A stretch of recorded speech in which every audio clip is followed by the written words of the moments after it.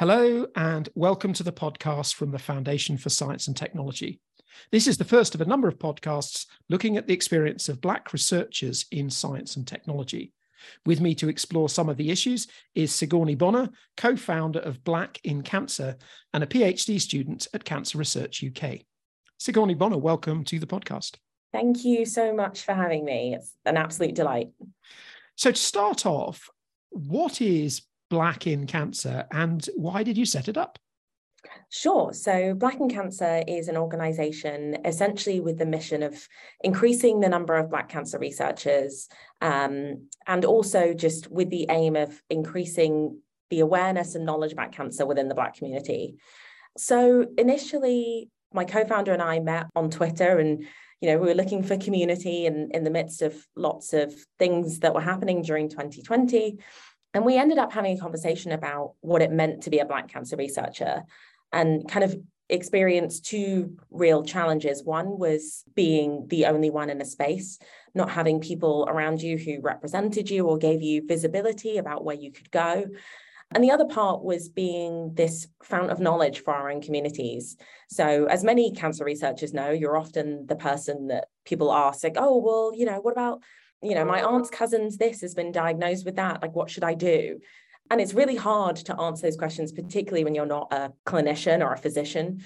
So you end up being this font of knowledge and you really don't have all of the answers. I work in pediatric brain tumors. So when, my aunt asked me about her breast cancer diagnosis, there's only so much I can do. So we wanted to create this network that meant that we knew where to get the information from. We readily access information from people who look like us. And so we kind of realized that that was what we needed to do. Fantastic. Well, I'm going to ask you about the researcher side in a minute, but since you've been talking about the community more generally, are there differences then in the experiences of Black people who have cancer compared with people from other ethnic groups? Yeah, so there have been a number of reports, and this just isn't a UK issue, as many will know, it's a US issue, but in also many other places. But if we think specifically about the UK, Black women have a 30% higher mortality rate from breast cancer. They're more likely to be diagnosed later with a kind of more aggressive form. They're more likely to have triple negative breast cancer, which often has worse outcomes. We think about Black men, and they're more likely to be diagnosed with prostate cancer. So just thinking about the diagnosis point, there's clear disparities when it comes to some cancers. But then when we think about the outcomes of those patients, the mortality rates, they're just much higher for the Black community. And that can be a number of reasons, whether that's right from being diagnosed later because they've not been heard when they've gone to the clinic or when they've gone to their doctors for diagnosis. They're more likely to be diagnosed during an emergency state, so, in A&E with symptoms rather than kind of through earlier screenings. There's a number of things along the way that impact particularly Black cancer patients' journey and therefore their likelihood to survive their cancer. Well, those are some sobering thoughts, and it makes it even more important then to have Black people in the research community who understand some of these issues. So let's think then about Black researchers working in cancer and working more generally across UK science and technology. What sort of information do we have about Black researchers within the UK S&T community? Sure. So we know that between maybe undergraduate and then kind of this postgraduate level of education, particularly within STEM, that there is a huge drop-off. So there are a lot of students who make it through an undergraduate degree, although they're less likely to go to a Russell Group university. Then there's a lot of data about grade disparities in that students who come in with a particular set of A-levels are often predicted what they'll get in their degree by the end. But actually, that doesn't track through usually, or in some situations for Black students. And you wonder why those, so a lot of work has been done to understand why those things happen along the way, particularly by organizations like Leading Roots, doing a lot of work on that. So throughout this, what's known as the pipeline, you have this huge drop-off. And those that make it through PhD into postdoctoral level, there's still a drop-off, and then another drop-off again when it comes to the kind of professorial level. And it's known that there are dire statistics across every research area when it comes to the number of Black professors in the UK.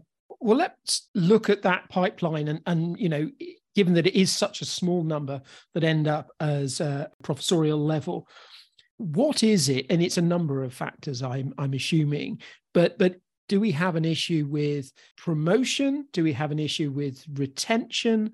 Do we have an issue with implicit or explicit racism? What's going on here? So you're absolutely right. It's a number of issues, and it can't just be attributed to one thing, but there are certainly some that kind of play bigger roles than others. I mean, if we talk right from the beginning in terms of before you even get there is seeing somebody who looks like you so that you know what's possible.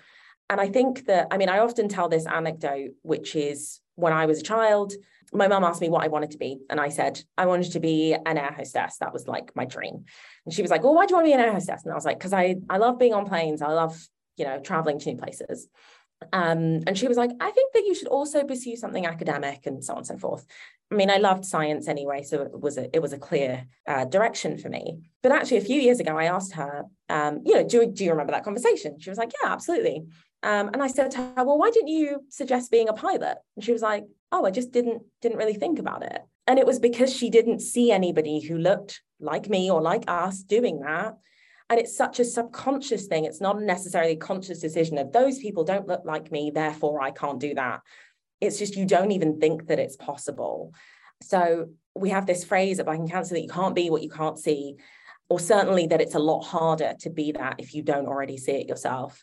So that can play a huge role in just even the transition between undergraduate and postgraduate in terms of seeing Black people doing PhDs and thinking that's a thing for you that you can do, that's possible. So there's those things that kind of play real big roles early on. But then, there are those who see that and want to pursue it irrespective.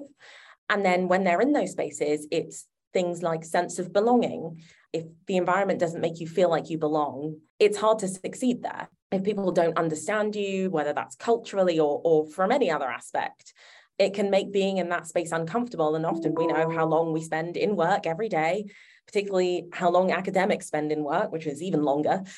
It then, creates this huge challenge if you don't feel like you can be yourself in those spaces, whether that's things like microaggressions, etc.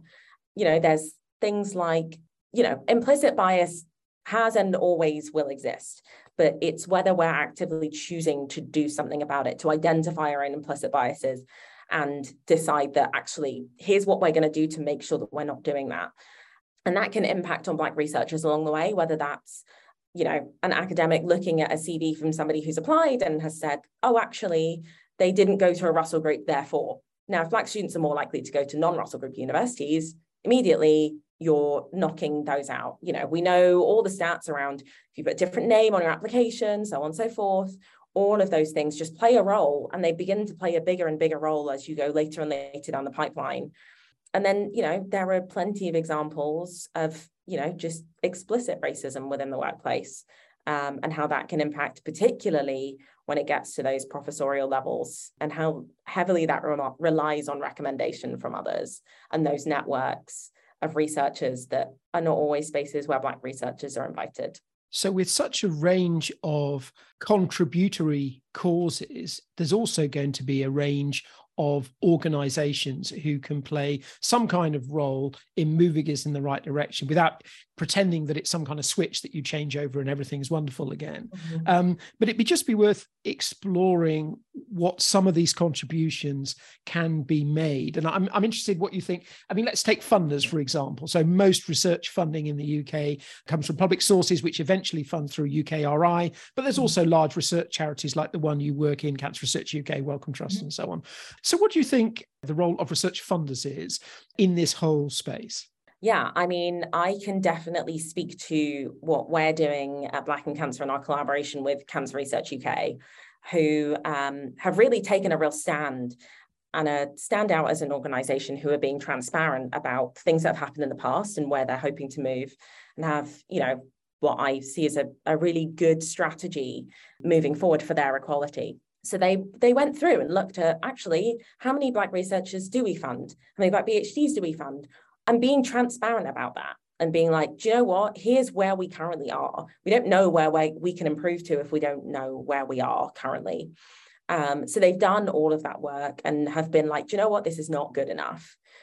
So I think just reflecting on the problem, identifying where you are in that space is already a great start. I mean, we do that in terms of, the gender equality pay gap, etc. So we should be doing it in other spaces. Then when we think about, for example, they looked at from the different minorities or different kind of race populations, how many applications do we get? How many of those are successful at kind of the application stage versus, after the interview stage, etc. And looking at why maybe those things don't correlate. Is there something in the middle between the number of applications that we get and their success rates that can't purely be down to just, they all aren't good enough. There has to be something else in that process that may be implicit biases that we can work towards changing. And I know that there's a lot to be said. There have been lots of conversations about positive action. And that's something that CR UK have taken on alongside us at Black in Cancer. So whether that's them hosting and funding our Black in Cancer conference, which we held in collaboration with them this year, and their support from our previous Black in Cancer weeks to just highlight more Black cancer researchers. I mean, often people say like, oh, well, like we just didn't have anybody. We didn't know anybody. It's like, okay, well, now we're creating this platform where we're all together. So there's bound to be somebody in your space that you can be like, actually, you might be appropriate for this role. I'm going to invite you to interview, so on and so forth. And then around this pipeline thing is, increasing the number of researchers. So, we have a collaboration with them around, the PhD scholarships. We have a collaboration with another organization around postdoctoral awards. So just really positive action, I think, is a huge thing. And I wanted to ask you, sort of one step above that PhD postdoc level, is traditional grant winning and the whole peer review process. Is this an area where there are problems that need to be addressed? And can we tease some of those out a little bit? Yeah, for sure. I mean, we've had a number of journals have conversations with us or have emailed us and have been like, can we get in contact with your, the network of Black PhDs, postdocs and beyond, so that we have people that we can ask to peer review publications, because actually we don't have anybody in this space.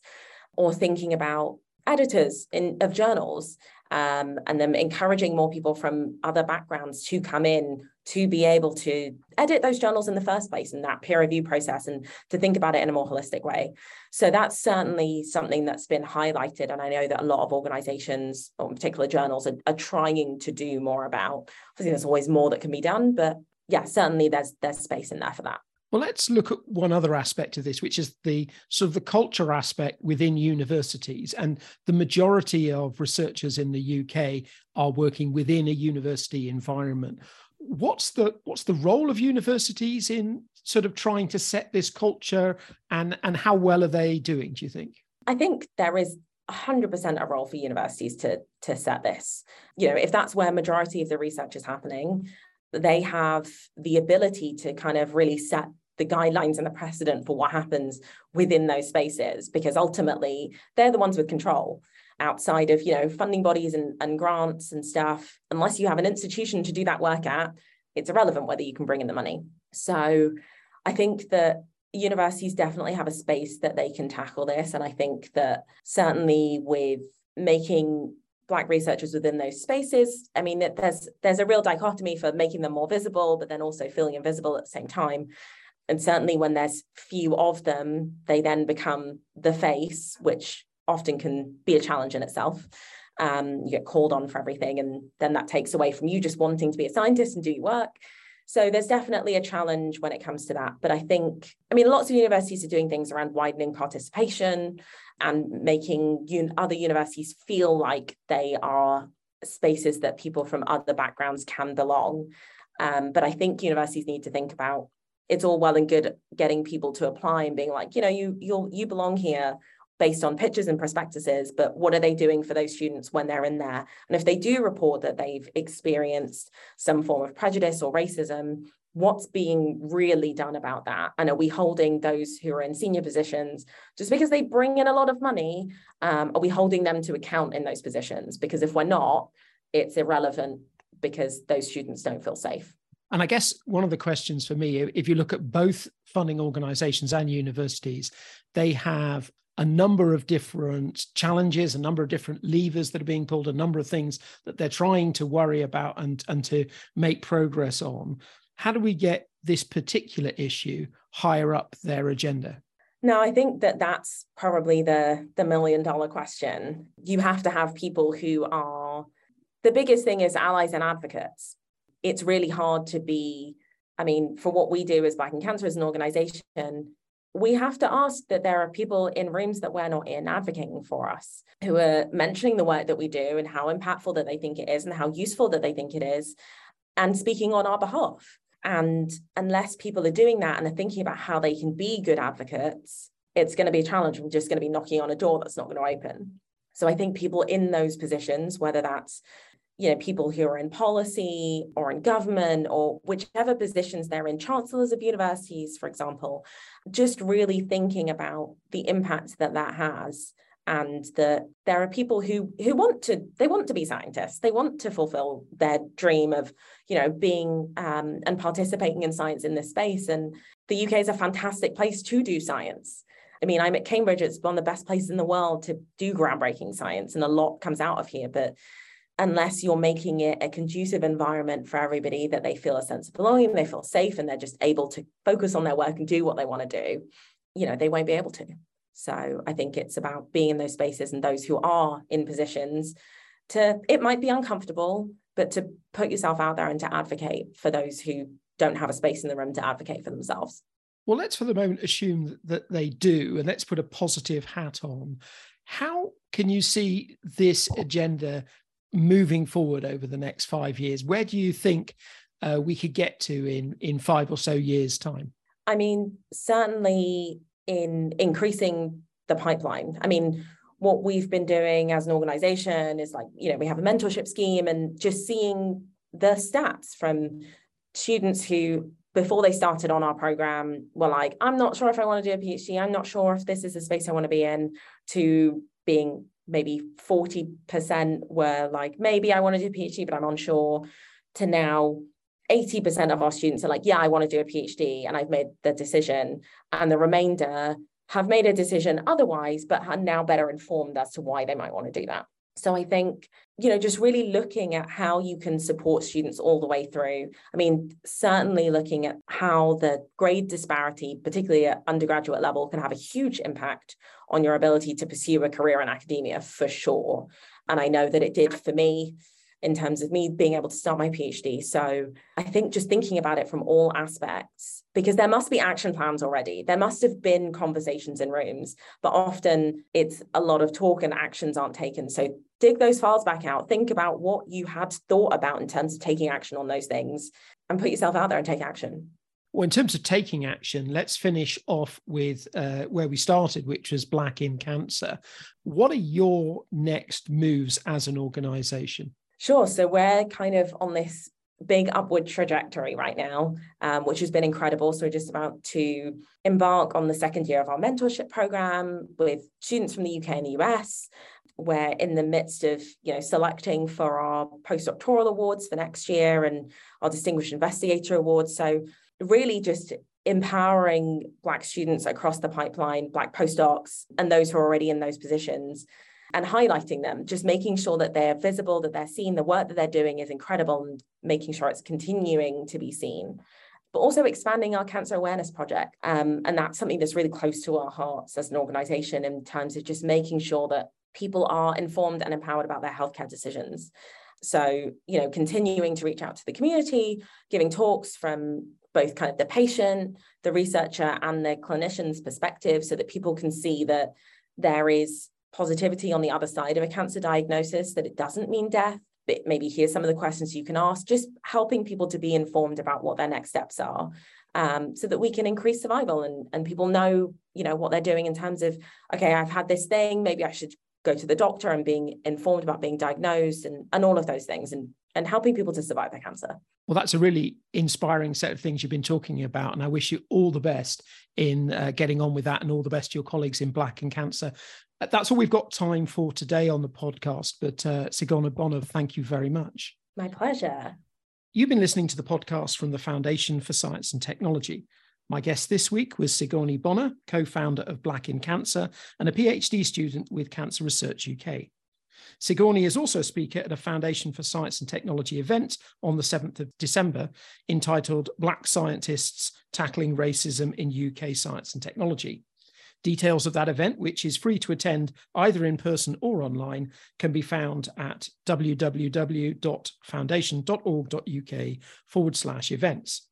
Also on our website are details of all our other events, all our blogs, all our journals, and all previous editions of this podcast. Until next time, goodbye.